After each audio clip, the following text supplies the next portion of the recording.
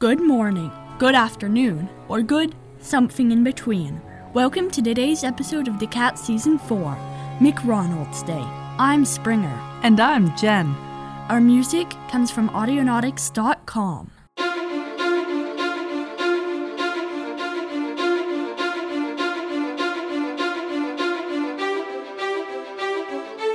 The Escapo-Kayak 2.0 was nearly finished. Come on, Jimmy. We're almost done with this. I'm really eager to go and find Rascal. I can't believe that he just took off in that stranger's spacecraft like that.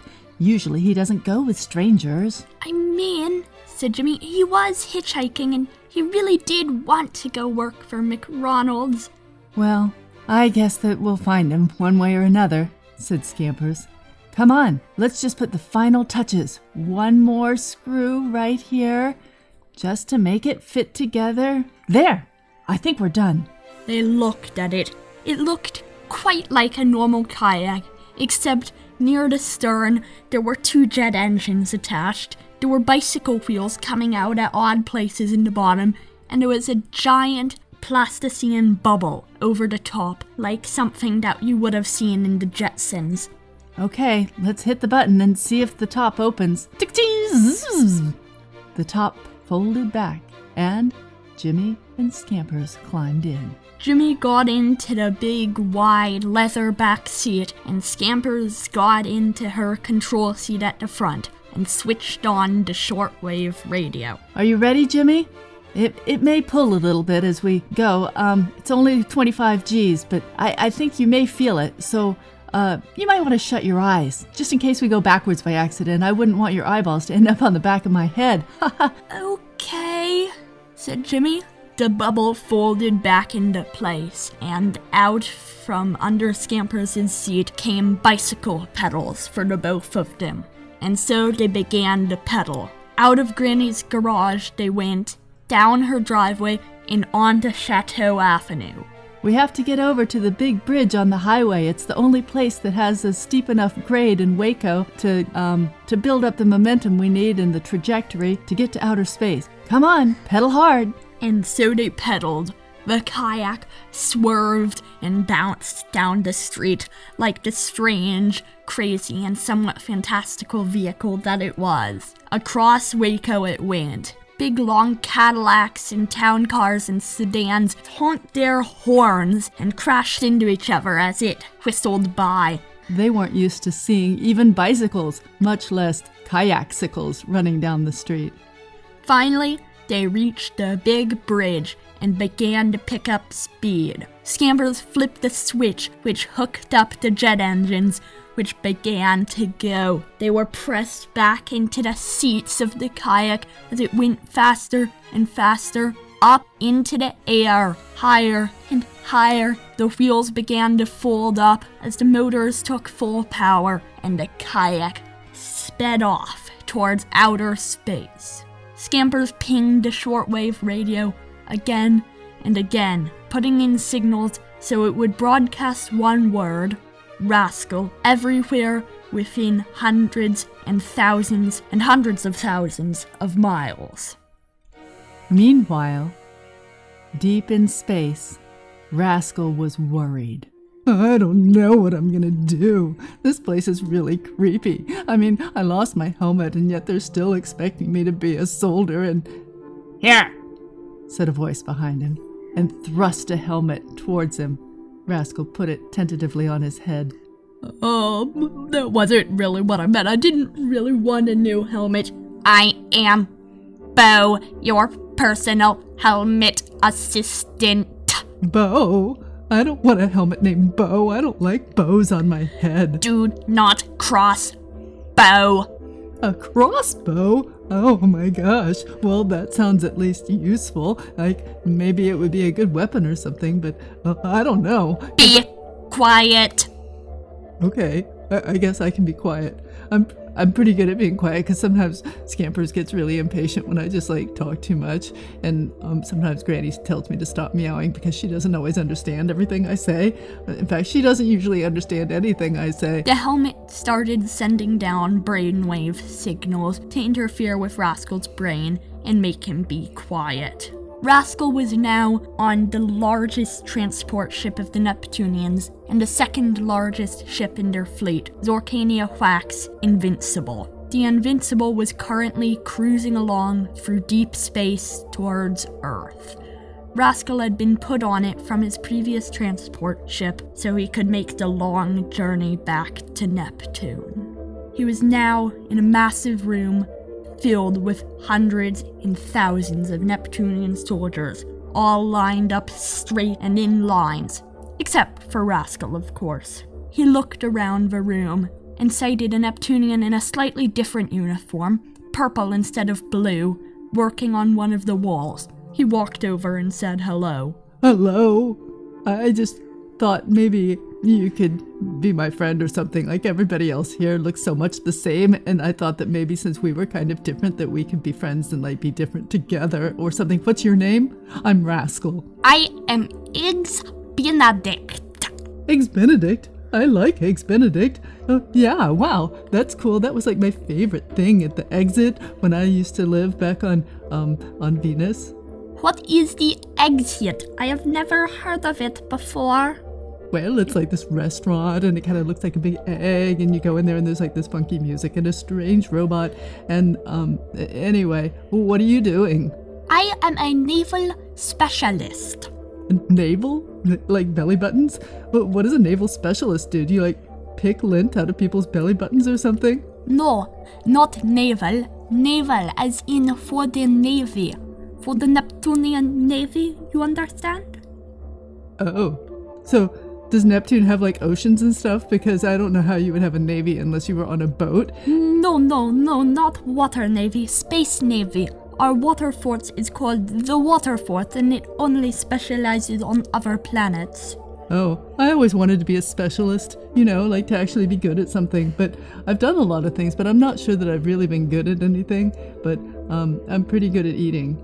And I'm pretty good at watching TV and like sitting in a reclining chair, but I haven't gotten to do that for a while, so maybe I wouldn't even be good at that anymore. Oh, and I got this cool thing from a friend on Venus. I mean, like, I was kind of good at one thing once, and I was working at McRonald's, but then McRonald's was bombed by you guys, I guess, but my friend who I worked with gave me this cool thing. I mean, it's not that cool, like, there are cooler things, but it's like, it's an iPhone 4. Would you like to see it? Yes, said Eigs Benedikt. Here it is, said Rascal, and he pulled out the phone and he began poking at it with his fingers, or his paws as it was. He was a little bit clumsy. It's got lots of cool apps. You know what an app is, right? Because I know what apps are. Anyway, it's got lots of cool ones, and you just push all these different things, and look, this one I can blow in the end, and it's kind of like a whistle, and I can play it with these keys, and whoa, what's that? It's never done that before. Here, I'm gonna stop it. Rascal quickly pushed a flashing red button that had appeared on the screen. Suddenly, the screen went black except for red lettering. Over and over again, it said one word. Rascal, Rascal, Rascal, Rascal, Rascal. I think I have to go to the bathroom now, said Rascal, hoping that Eigs Benedikt had not yet seen the mysterious message. Do you know where the bathroom is? Or, like, do you even have bathrooms on this spaceship? Do Neptunians even go to the bathroom? Eigs Benedikt simply pointed down a long, white plasticine hallway, and off Rascal ran. Oh my gosh, what is this? Down in the corner of the screen, it says, shortwave. Oh, actually, I can't read, so it doesn't say that. I don't even know what it says, but this is like a weird little picture of a like a walkie-talkie in the corner. I don't know what that means. Suddenly, a different message covered the screen. It still said, Rascal, Rascal, Rascal. But now, after the Rascal, it said something that Rascal couldn't read. Well, I guess I really have to go to the bathroom, he said, running to the bathroom, pulling open the door, and jumping inside. In the bathroom, Rascal was seemingly alone. Seemingly, but not quite. But he thought he was alone, so he pushed another button on the phone's screen, and out came a stream of words. Rascal, Rascal, Rascal, it said. It's What? Scampers and Jimmy. We're coming to save you. That sounds like Scamper's real voice. Oh man, if they're coming to save me, I've got to find a way out of this ship. Rascal looked around and saw something. A large white door or vent or hatch or something on the wall. It said on it, although Rascal couldn't read, sewage disposal trench. But Rascal tugged it open anyway. However, right at that moment, Sergeant Tybalt, a Neptunian who had previously been in one of the bathroom stalls, walked out and saw Rascal's black furry bulk just as he jumped into the log without closing the door behind him into the sewage trench. Tybalt stared at where Rascal had been and then grinned. This was going to be his chance for promotion. He was going to report this cat, this deserter, this traitor to the commander of the ship, Zorkania Whack. And so Tybalt, without a sound, ran out the door and towards the bridge where Zorkania Whack was playing Spider Solitaire with the captain of the ship, Lord Wycombe. Is it my turn yet? Is it my turn? Nein! No! It is not your turn. We are playing Spider Solitaire. Solitaire means one. And I have won again. And that is not your turn. I will let you know when it is your turn. It is Spider Solitaire. What do you want? Said Zorkania Whack, whirling to meet the gaze of the new soldier who had just run into the room. Tybalt looked up at Zorkania Whack with none of the nervousness that had peppered his conversations with higher-ranking officials every time before, but with steadfast determination. Your lordship, or rather, Lord Grand Admiral Zorkania Whack, he said. What? Said Zorkania Whack. Well, there has been an escapee, a deserter, a traitor, it was a black cat. What? Said Zorkania Whack. What? Oh my God! Where did he go? Where did he go? Wait, you must never mention this to the Supreme Leader ever. Okay, said the sergeant, but what should I do now? Prepare the lasers, said Zorkania Whack. The what? The lasers! Meanwhile, in the sewage trench, Rascal splashed along, looking at the lettering on the phone. He seemed to be homing in on the radio. It seemed to be closer and closer and closer. This kind of reminds me of like chasing Bookat's septic tank in the sewers of Waco, said Rascal as he splashed along through luminescent muck.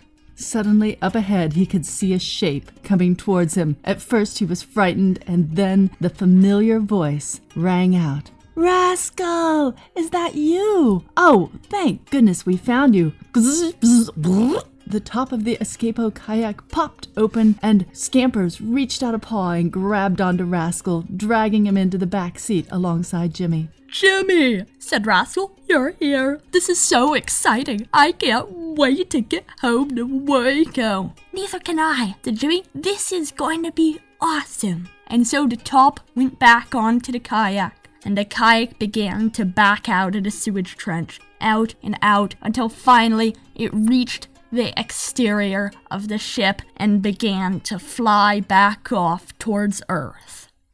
But meanwhile, Zorkania Whack had finally managed to prime the lasers, and with one fell sweep, she smashed down all their buttons at once, and 900 laser beams flew out at the same time, and one of them hit the kayak.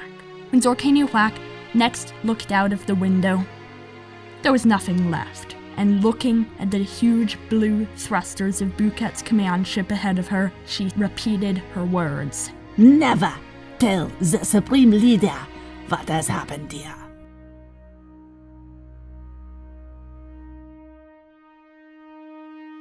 If you enjoyed the cats, you may also enjoy The Wrong Town. The Wrong Town by Springer Moore, co-host of The Cats, and Marley McDonough, is a chapter book for 7 to 10-year-olds. Kira is just trying to get one good look at the mysterious island off the shore from her cousin's apartment in Baku, Azerbaijan, when a massive wave knocks her amusement train clean off its tracks. She soon washes up on the rocky shore of the island itself and is caught up in the bizarre succession of leaders and revolutions, which begins soon after her arrival on the tiny chunk of land known as the Wrong Town. In this hilarious story of unique characters, bad leaders, and one giant stuffed wolf, you will find out just what happens when you live on an island paved with duct tape and the only things to eat are Mountain Dew and potato chips. The Wrong Town is available in both paperback and ebook formats from Amazon.com.